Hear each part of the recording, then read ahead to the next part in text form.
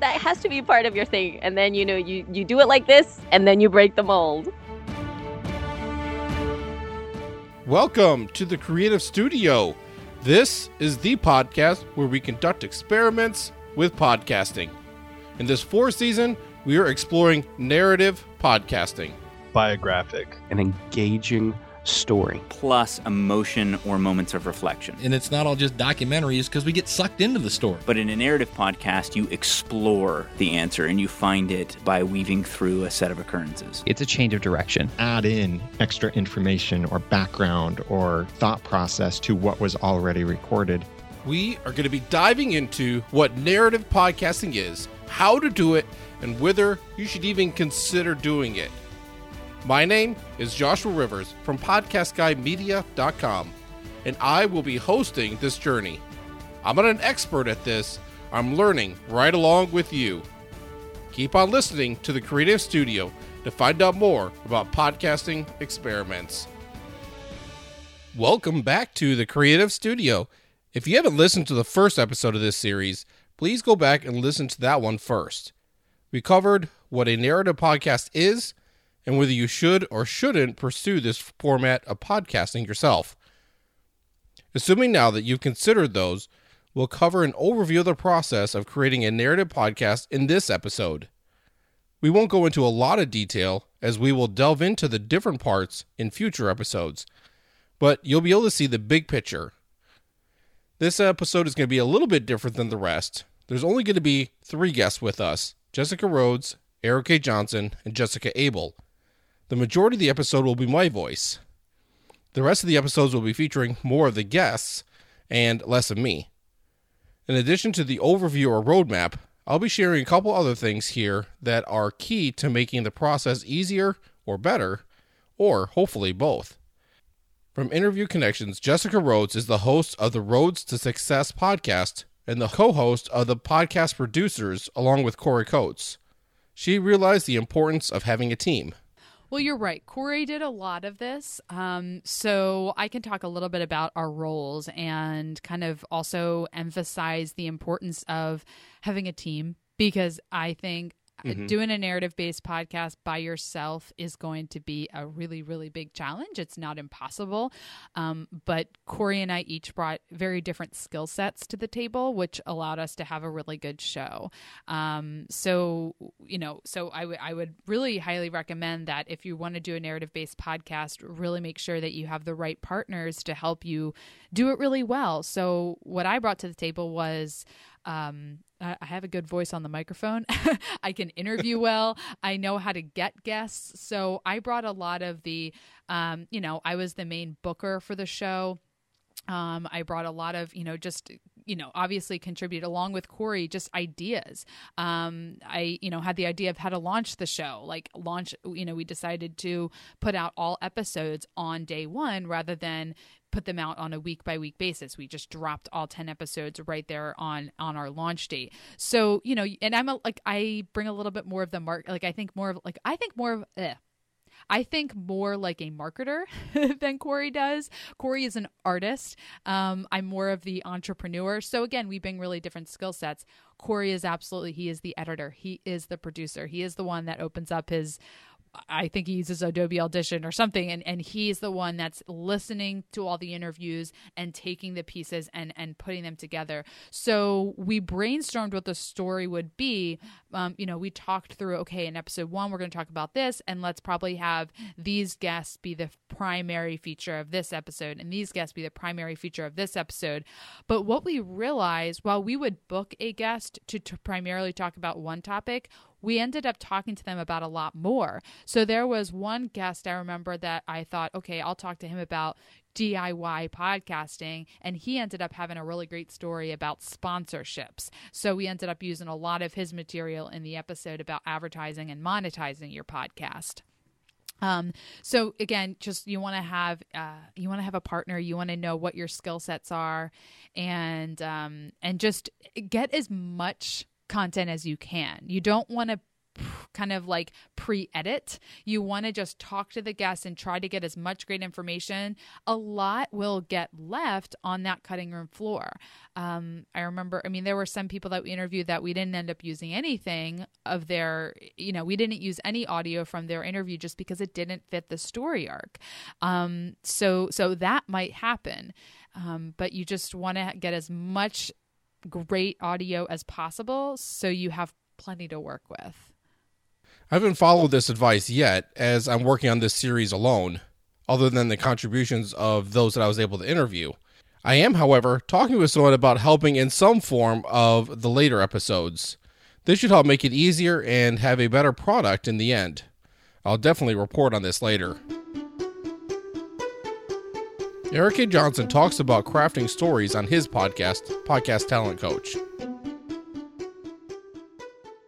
There are really 4 key elements to storytelling. The first is your powerful introduction. You want to decide what it is you want to make your audience feel. My talent coach used to always tell me, what do you want to make the audience laugh at, marvel at, or better understand? You have to know what you want your audience to walk away with. What is that one thing you want them to better understand after listening to the story that you're telling? So if you can figure that out at the very beginning, put that in that powerful introduction. I call it that intriguing introduction. You want to really create that first few seconds to hook your audience and bring them into the story. Write that amazing opening scene of the movie that you're going to use as your podcast. When you can do that and create that introduction, that brings people in. The second thing you need to do as you're telling your story is create those vivid details so your story comes to mind in the theater of the mind. It comes to life. The images are dancing in the mind of your listener when you create with wonderful images, with vivid details. The details are what add authenticity to your story. It makes the audience believe your story. It makes that story come to life. It really makes a powerful story when you add vivid details. The final thing you want to add in there is that powerful conclusion, which is simply restating your introduction, because once you've accomplished what you've hoped to make them feel, you'll know you've reached the end of the story, and that's where your powerful conclusion is. So if you're creating a narrative podcast, you figure out where you want to end and then work your way backwards. That where you want to end helps create that intriguing introduction at the beginning. And then the final thing is, where do you want them to go next? What is the follow-up? In podcasting, when you're telling great stories and you create that wonderful narrative for your listener, at the end, the story shouldn't just end. That shouldn't be the culmination of everything. Lead them to more. Is it going back to your website for more information? Is it getting details from the show notes? What sort of call to action are you going to incorporate into this story that will make people take action and get more involved with the story? Where will the story lead? So first is the intriguing introduction, then the vivid details, then the powerful conclusion, and the final one is what's next. These 4 parts help to structure what you probably already knew in the back of your mind. For a more in-depth process for our purposes, though, I want to share the extensive process that Roman Mars shared in his presentation at Podcast Movement 2015. He's the host of the 99% Invisible podcast, which is a narrative or journalistic style podcast with high production value. Roman Mars has a team that he works with, and it takes him several weeks to put together one episode of the podcast. I'm not completely positive, but I believe that they work on multiple stories at one time, overlapping them. I say this because they do release weekly episodes. And I know that this is a generalization, but I would venture to say that the average podcaster has a very simple process or workflow. Probably goes something like this. Number 1, you get the idea. Number 2, you do a little research. Number 3, you interview or you record. You do editing. And then lastly, you publish. And as a general rule, I believe that most podcasters are in a rush to release the episodes because they are trying to keep a schedule, or maybe because they've already blown past their schedule. This is mostly due to a little thing called life. This is completely understandable since the vast majority of podcasters are doing this on the side of their jobs and families.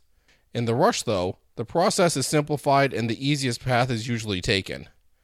Roman Mars, though, shared his process, and the process is probably similar to other high-production podcasts and organizations that produce audio like this.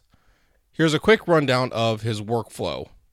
Number 1, idea. Number 2, research enough to pitch the idea to the group. Research more. Conduct pre-interviews. Adjust the story concept. Pick interview subjects. Interview. Transcribe. Write the first draft of script. Edit. Second draft. Edit. Third draft. Full cuts. Read to tape as a group. Group edits. The fourth draft. Tracking. Rough mix. Listen to the rough as a group. Another group edit. Rough sound design. Listen as a group. Edit. Fix sound design. Pass off your final master. Final mix. Send out. Get notes. Fix based on notes. Review again. Green light. And finally, number 33 is publish. So, are you overwhelmed with this list? I know I was. Number 1, idea. Number 2, research enough to pitch the idea to the group. Research more. Conduct pre-interviews. Adjust the story concept. Pick interview subjects. Interview. Transcribe. Write the first draft of script. Edit. Second draft. Edit. Third draft. Full cuts. Read to tape as a group. Group edits. The fourth draft. Tracking.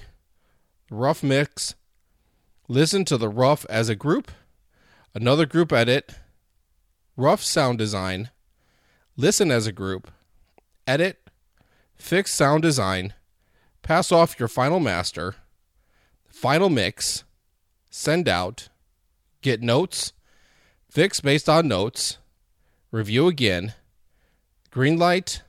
And finally, number 33 is publish. You may be wondering whether you really need to follow such an involved process. You don't, but if you want to have the best quality in both story and production, you'll need to do more than you're doing, most likely. I put together a PDF with this workflow on it.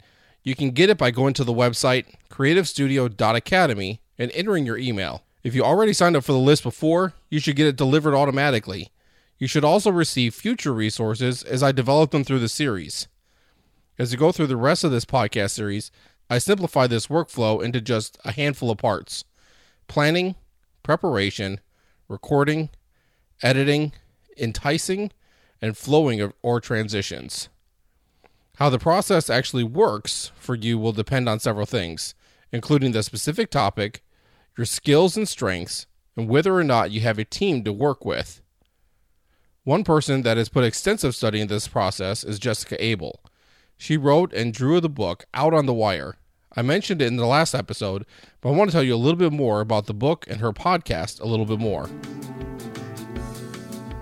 Out on the Wire. It's about taking risks, putting it all on the line, opening yourself up to the world, telling your story. So come on, let's get out on that wire. She started working with Ira Glass from This American Life back in the late 90s to create a book about the storytelling process there.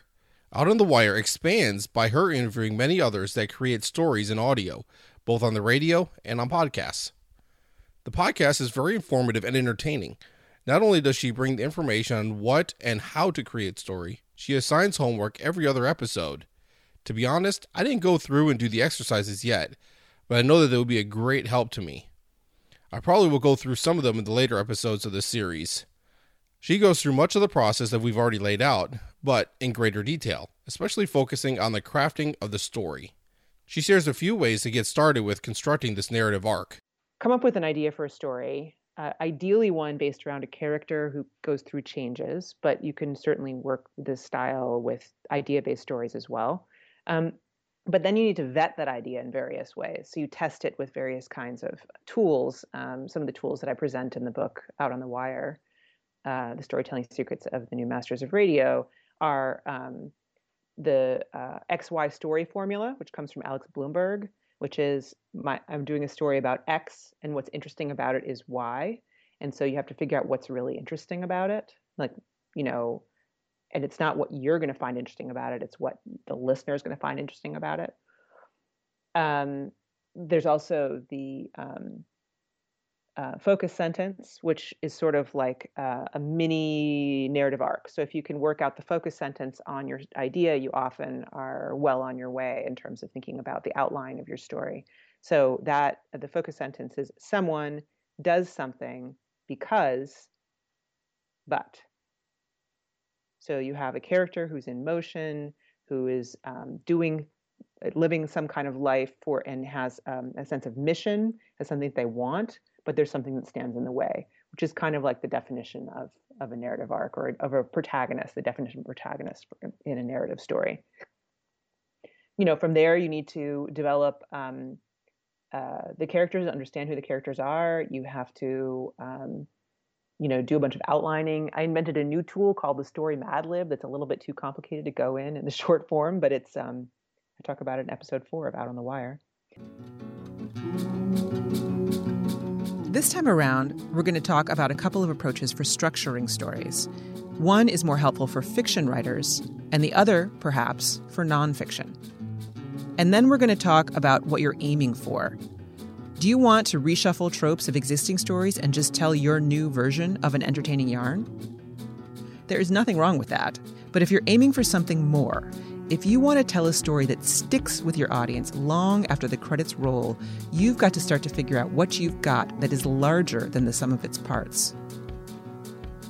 We've also got a fascinating interview with Jonathan Mitchell, the producer of the podcast The Truth, where he and his team make fiction that updates the tradition of classic radio drama with a distinctly modern ear for story and soundscape.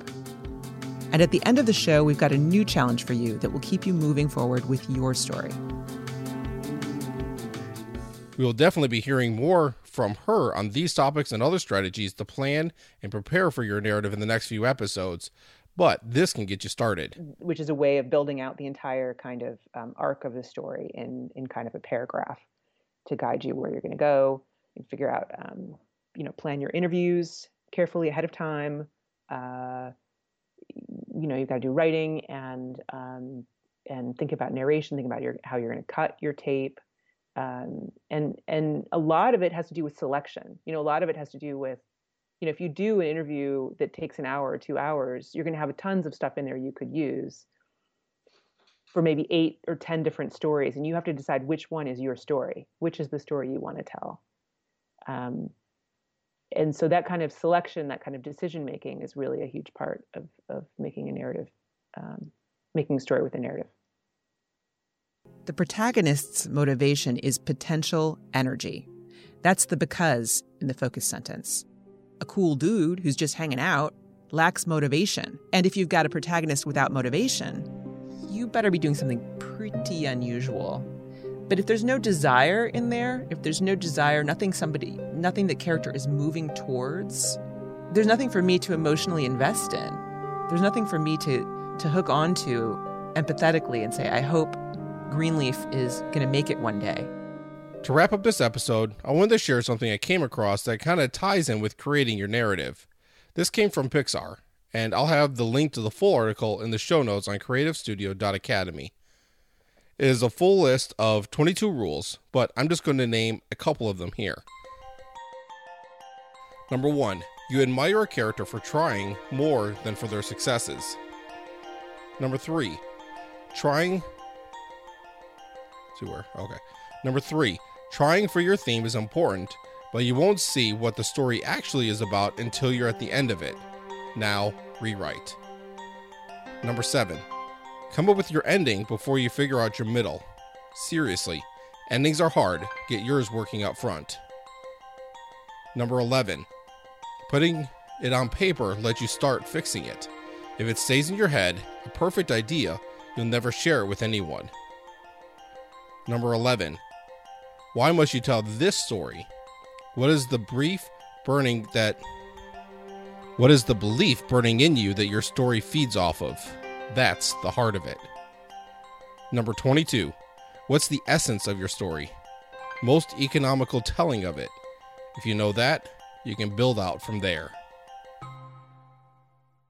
So again, that came from Pixar, and you can be able to get the link in the show notes.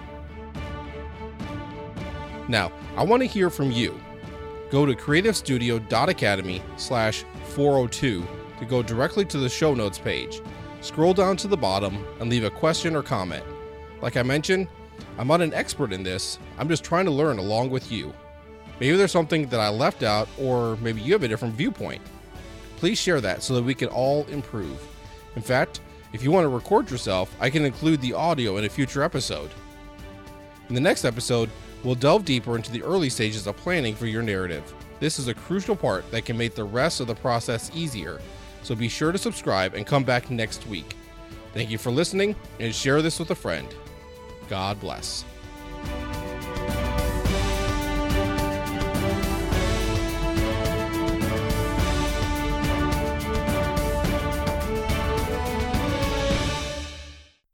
This is episode 4, Bare Bones. This is where I'm scheduled to tell you that narrative arc is an essential tool and, sketch out the parts and how it works. But I have had a hell of a time figuring out how to show you that this actually should matter to you at all. I'm making a story about essential narrative tools, the narrative arc, chronology, and framing. And what's interesting about it is these tools can feel abstract and artificial at the outset. They can feel like you're minimizing what's really good about your work.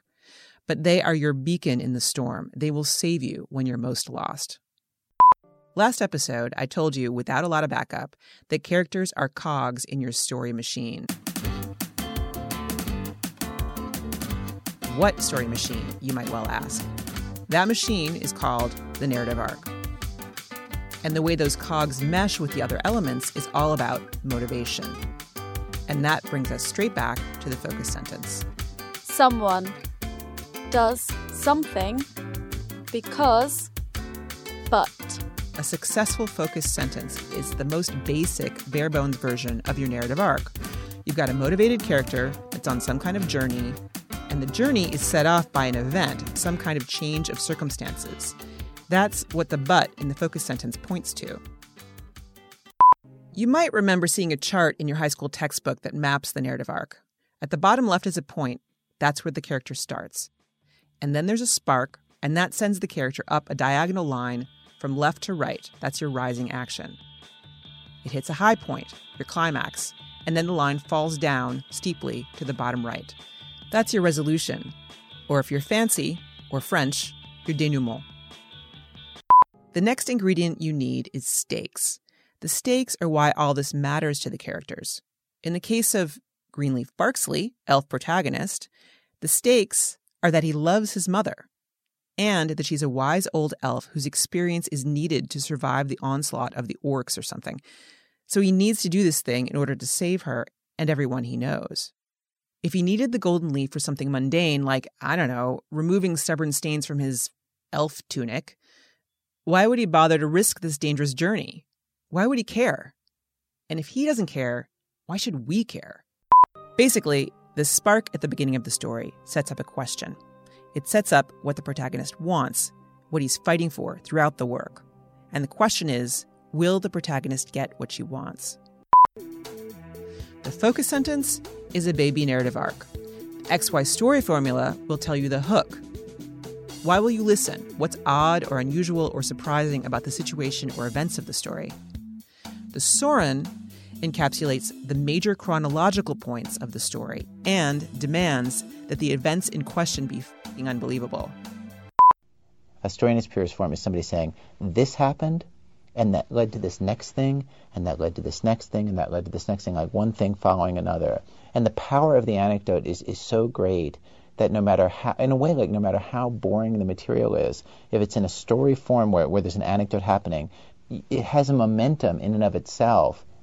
I've been reaching for a way to incorporate framing into all the best parts of the various focusing XY formula thingies. And the ideal might really be a mashup of all three, plus a little dash of Jessica. Let's call it a story Mad Lib. First, a bit of focus sentence. Someone is motivated to do this thing he's doing because of this. But then this happens, so he has to do this. Then, some chronology and key turning points. And therefore, this, which leads to this. And finally, you won't believe it, but this. And finally, a frame. Tell us why this is all so bloody important. And the reason this matters to everyone walking the face of the earth is this. Does that mean like a metaphor? Like elves are a metaphor for racism? Exactly.